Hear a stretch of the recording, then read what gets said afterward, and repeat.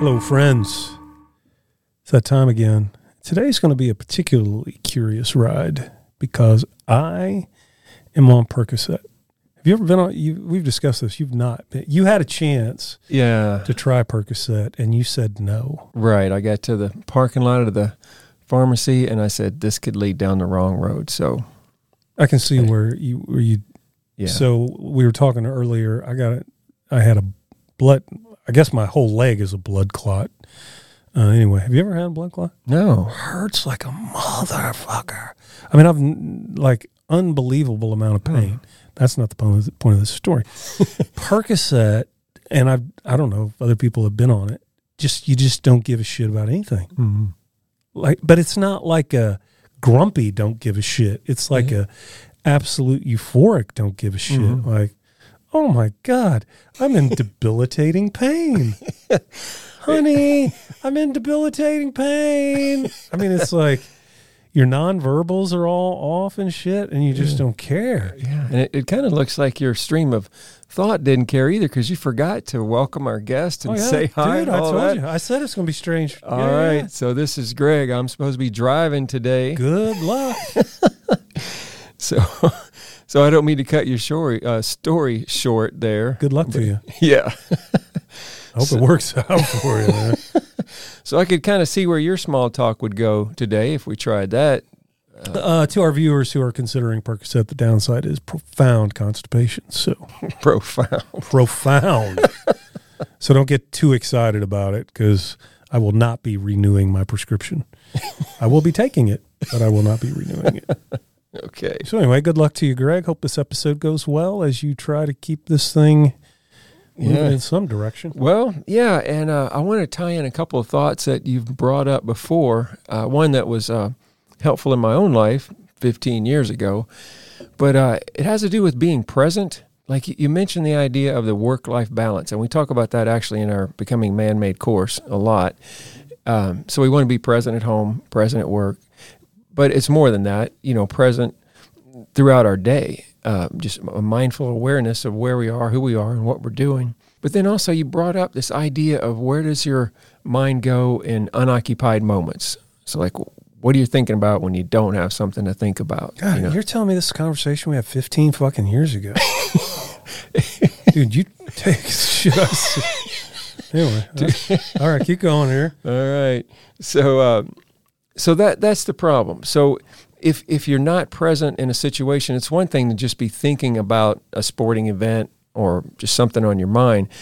But if it takes you somewhere negative, somewhere that questions your who you are or what your purpose is, I mean, that could be detrimental. And this is what I want you to talk about some today. Is like if we drift off from being present in the moment and then our mind goes somewhere else and causes us to feel perhaps a victim of our circumstances, or that we need to handle everything, or that there's someone to blame. We just start getting in that little triangle of, negative thoughts that just really abandon the notion of understanding who we are and what our purpose is. And we have to shift out of that back to being present there. I didn't mean to dump all that at once, but I just want to give you some space to talk in about that.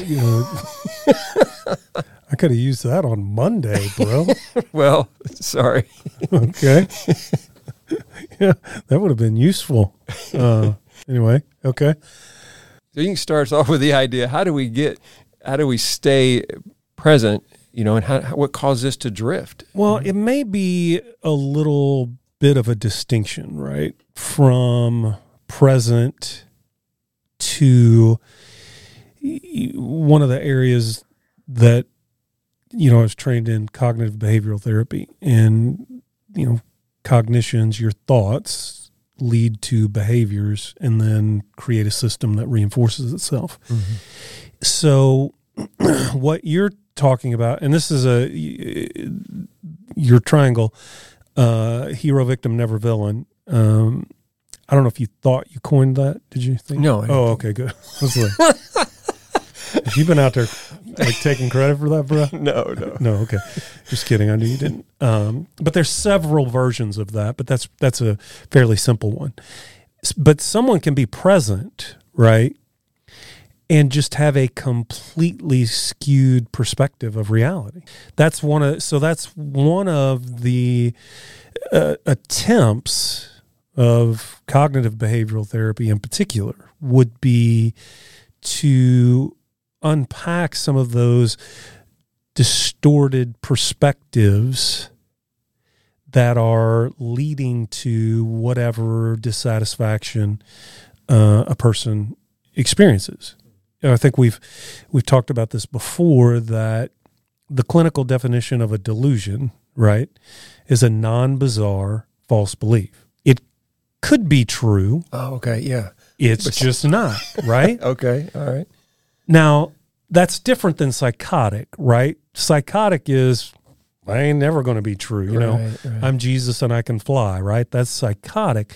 But delusions are much simpler than that. Non-bizarre false beliefs could be true. It's just not. Yeah. And so, and it's interesting because the hero, victim, never the villain. I mean, it's incredibly useful because where it gained some widespread popularity was the orientation of a narcissist. The orientation of a narcissist is 100% of the time, I'm the hero or I'm the victim, but I'm never the villain. Okay. Nothing is ever my fault. Okay. And you'll see that in conversations with a narcissist, because if you ever confront a narcissist, and not just narcissists, but I mean, if you ever see this, it's like playing a carnival game, right? Okay. Motherfucker's rigged. And if you confront them and say, to what they would hear, you have been a villain. No. I'm the true victim here. Yeah. And they will flip that around so quickly to where they're playing the part of the victim, right? Mm-hmm. And casting you in the role of the villain. Now, I know this goes a little bit beyond the scope of what we're talking about, and we'll reel it back in, but I think it's an important distinction, because if I start to play the victim, right?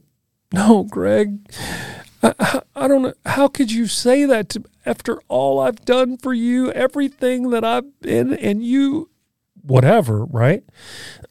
The average person, that's going to hijack their empathy, right? Mm-hmm. And so all of the sudden, you see me playing the role of the victim, and then you're comforting me. Mm-hmm. Oh, Jeff, I didn't. You're right. I didn't think that through clearly. I apologize. I'm sorry. I didn't mean to upset you. Whatever that was. That's like a little ball scratcher of the week. But some of those, as we're talking about this, I think it's important that we just maintain that distinction, is that you can be fully present and you can be fully delusional. Oh, right. Non-bizarre false beliefs. You're just not seeing things the way that they really are. Yeah. And that's most of us. Right, most of us see ourselves and see the world the way that we want to. And if we see it as a victim, life's not fair, nothing ever works out for me, this is so hard, it shouldn't be this way, that sort of thing, right? We're gaining something out of that. Mm-hmm. Usually it's individual responsibility. I don't have to take any. Yeah. You know, when the game's rigged and it's just unfair, nobody knows what it's like for me, and it's just so hard. And I try so hard, but Johnny did it. And look at John. I hate Johnny.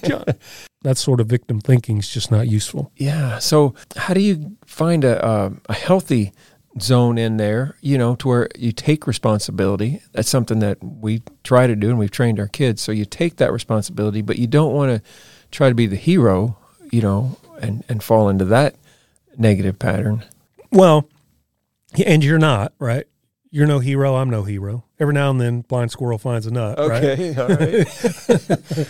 But if you're thinking that you're always adding value and you're never fucking things up, you're the problem, okay? Right. So for those of you who are like, well, I don't ever do that, you're the ones that do it and should probably order the program.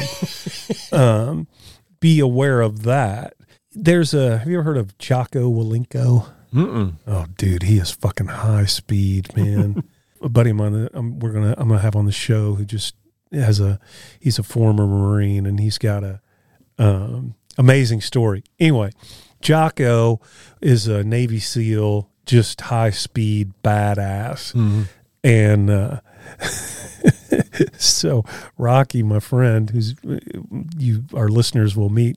We were talking about Jocko, and I was like, dude, if I met him, man, I think I'd just like evaporate. Like I'd be so intimidated. Yeah. And Rocky's a beast, man. This dude's an animal.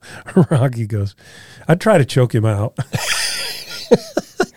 That's my first move. And I'm like, well, see, Rocky, you could have that thought. I can't have that thought. Right. I would think, suck your thumb and be invisible.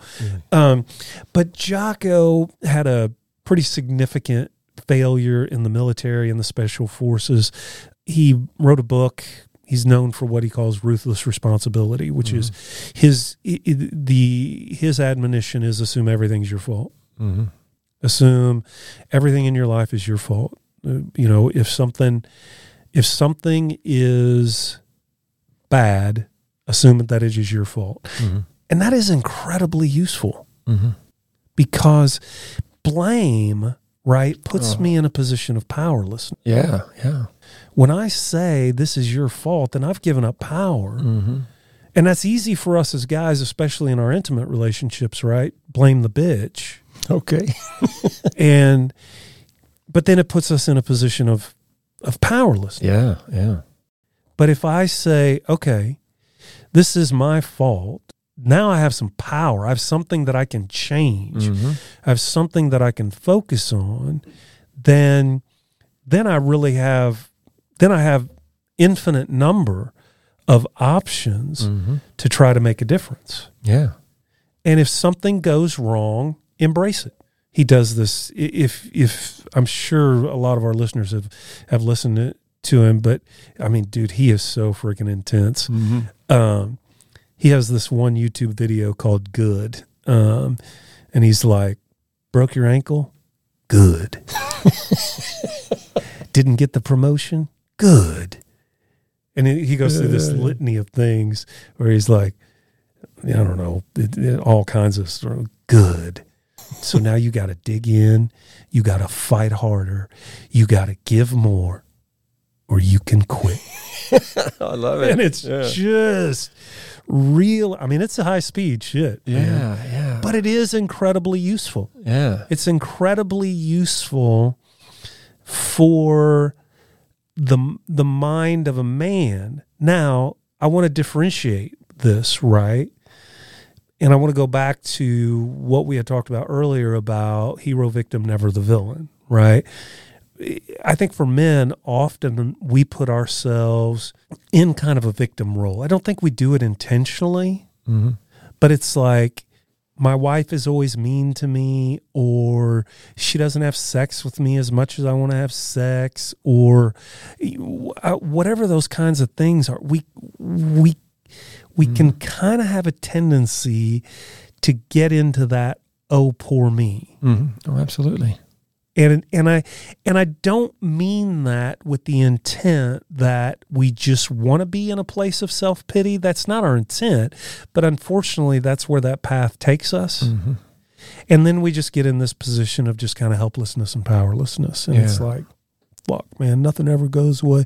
Just all I try, those kinds of things. Yeah. And even by taking responsibility, we might not be able to change what's going on, but we can change our perspective of it, and just change how we respond to that.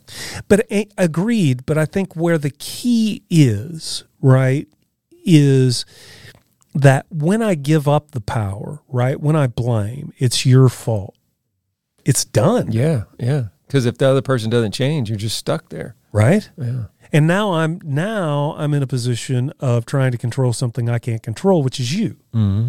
But if I do just assume it's 100% my fault, I really do have an infinite number of options that I can use to intervene to try and change the situation.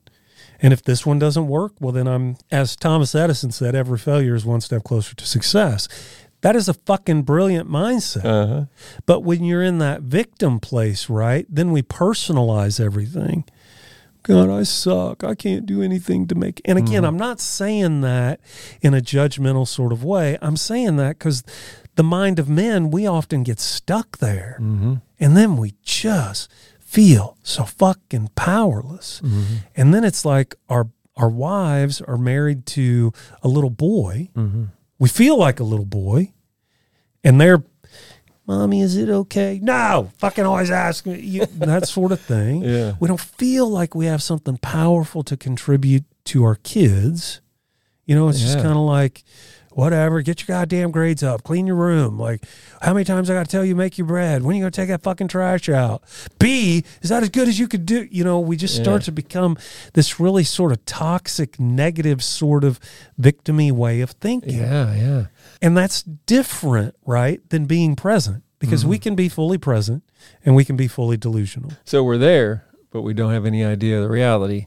And it sounds like we can actually get it very distorted, you know, by not taking responsibility. Well, and I think the first assumption is it is distorted. Oh, right. You know, it's I see the world the way that I see the world, which is dictated by every experience that I've ever had, which I had no control over. Right. And so I don't see the world the way that it is, and you don't see the world the way that it is. And that's why I think feedback loops are so important. That's why I think the number one question that any man can ask another man, and should do it as frequently as possible, is, what's it like to be on the other end of me? And give me the last 10%. Don't give me the 90% that you're comfortable telling me. Give me the 10% that you're like, I ain't fucking saying this. Yeah. Because that's the part that I need to hear. Yeah. And I have to have that. You know, I've got, how many favorite quotes? We should keep a list of Jeff's favorite quotes. I know. All right, this is 1B. Okay, go 1A, truth is like a fine wine, it has a taste that does not appeal to children. 1B is, the eye cannot see itself. Yeah, I knew that was in there. The eye will never see itself. It can only see a reflection of itself. Yeah. And as men who want to grow, we have to get as much reflections back of who we are. And it's not that when I ask you for that feedback, Greg, what's it like to be on the other end of me, right? You see me the way that you see me. It's not like you see me perfectly, but you do see some aspects of me better than I see myself. So I'm going to have to dig through for those perspectives. Yes. And here's the thing, that the highest value of that exercise is learning not to take things personally. Oh, that's good. Yeah. It's like, it ain't about my fucking feelings. It's, I asked you for feedback.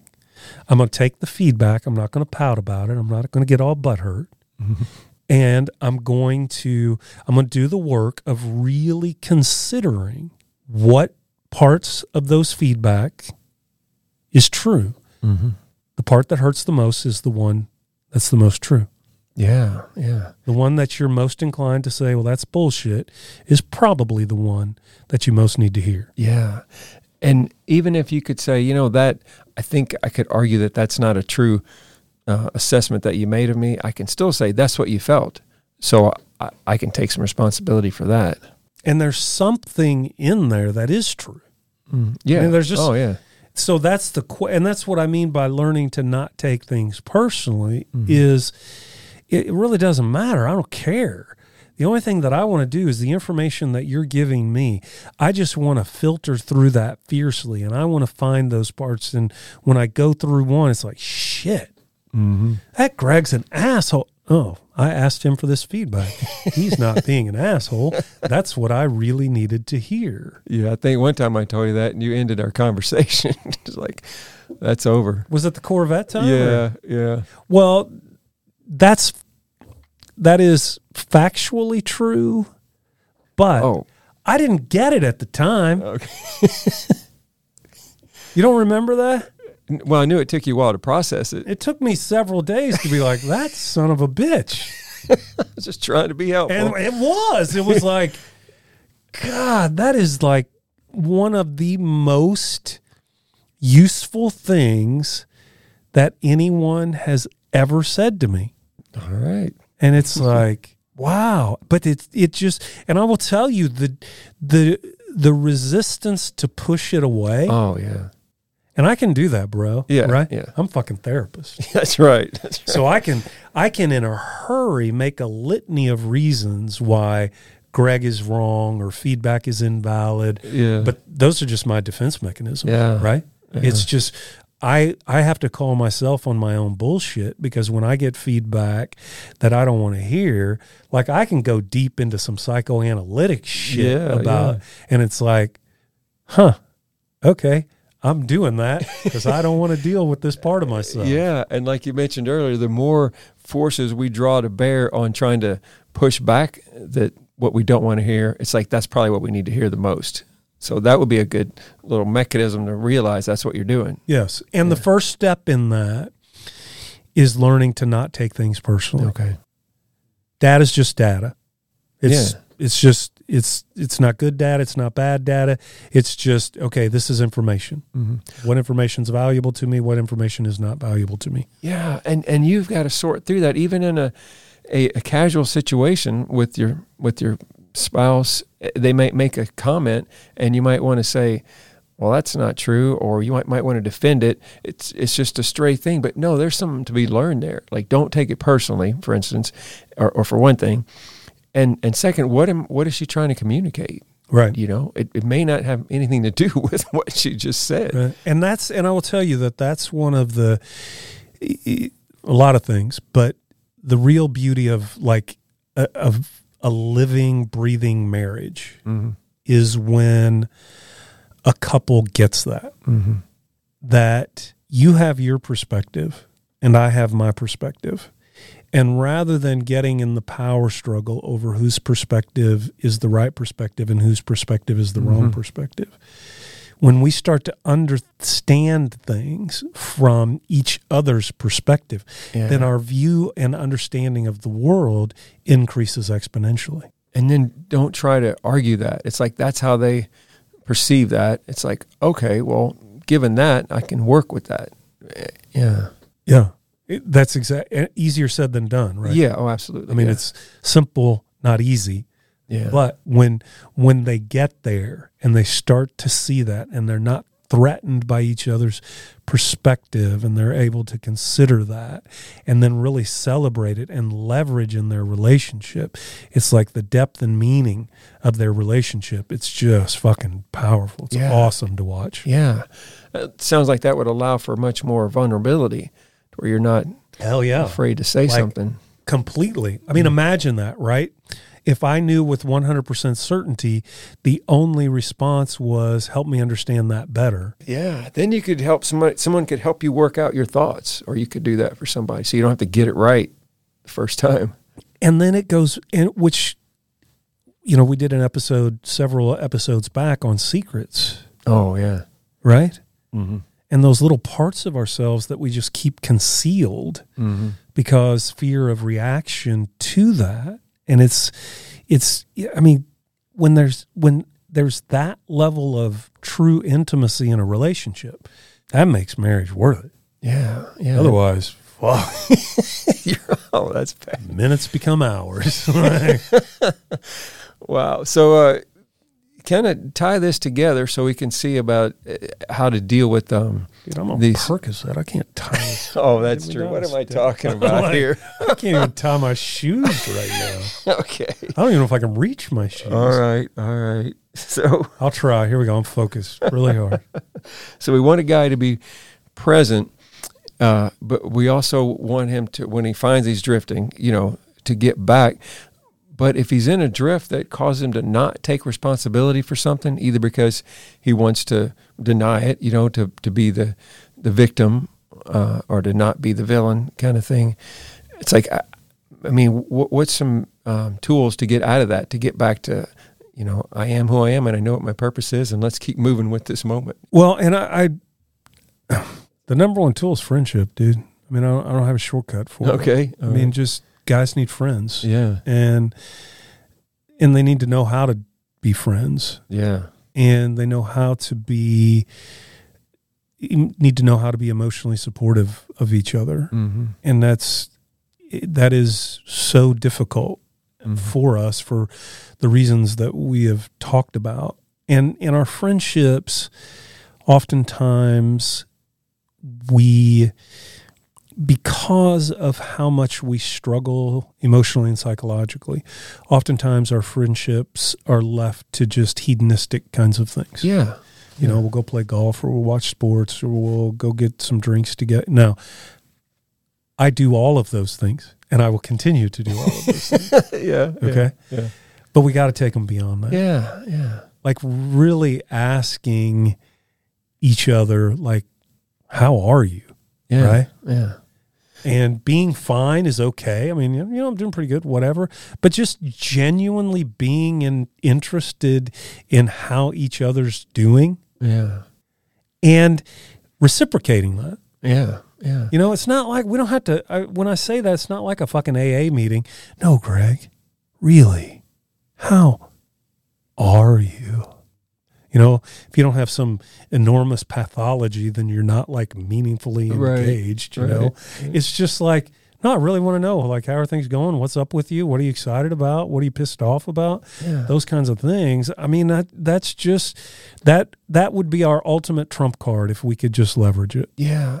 And you have to set up that space for that to happen, you know, which is why I find it odd that could happen over drinks and a cigar, you know, just it can happen. Yeah, because you set that time up where it's like, hey, we're not in a rush. We're just talking here, you know, and then so that space is developed where you can get there. And you have to validate it.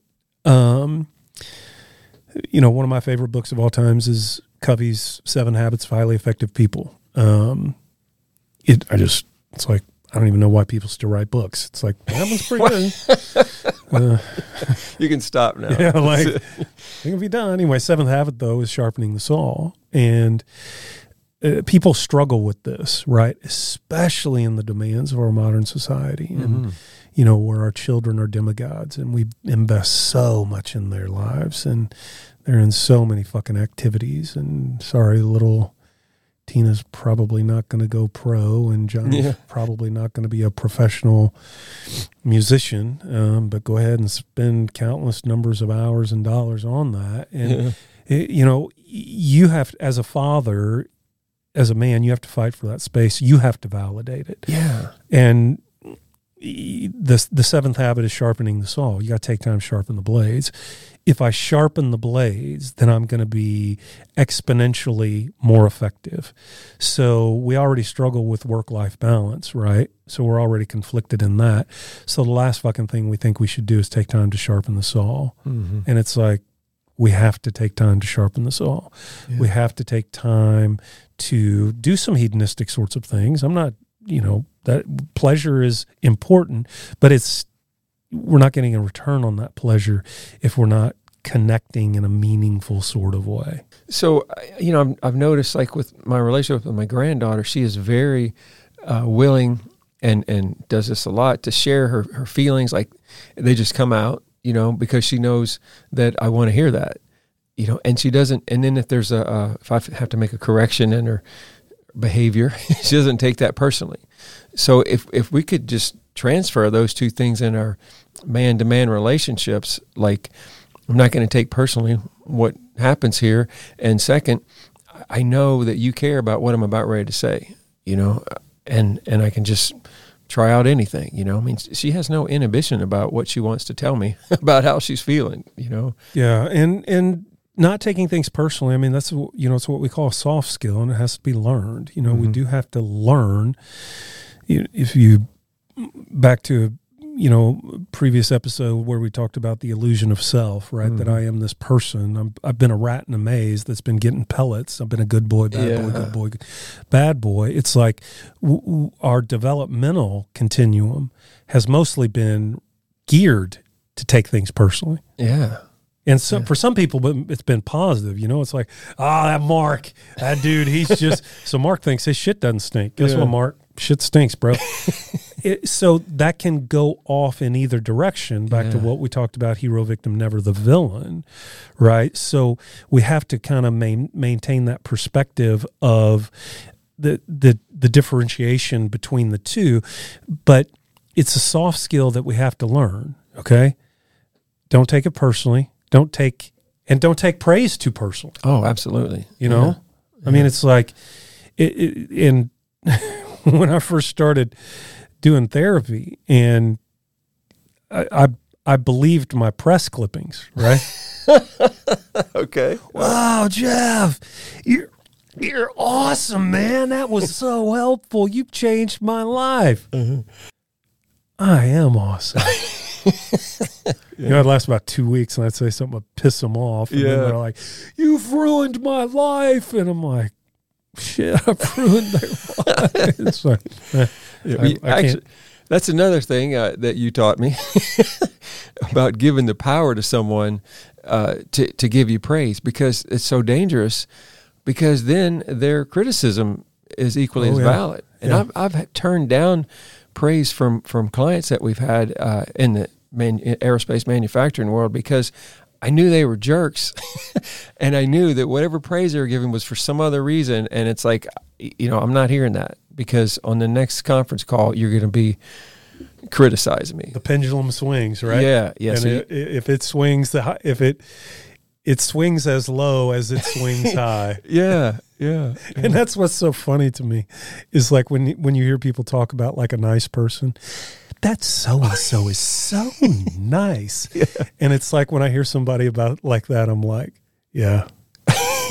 And they can flip their shit, because the pendulum swings as high as it does low. Yeah. There's a little extra ball scratcher for you, you nice people out there. I know your freaking game. Well, did I tie shoes at least, or did I tie anything up? Yeah, I think so. I think at least we know, stay present, and if we find ourselves drifting, we know ways to get back. And then one little caveat I need to throw out: this present and drift idea is not something that happens every once in a while during the day. It's happening every few seconds, every nanosecond. Okay. I mean, it's pull it back to focus. Yeah. Okay. So we wouldn't want to start the show with that, but we'll end it with that to give a guy the idea that there's some work involved. Yeah. Yeah. So I hope you make it through the rest of the day. If you need someone to drive you home, let me know. Yeah, I got a driver. Apparently you're not supposed to drive on this stuff, which I think is solid advice. Yeah. All right. Well, I appreciate your input today, Jeff. I hope our listeners got something out of that. Yeah.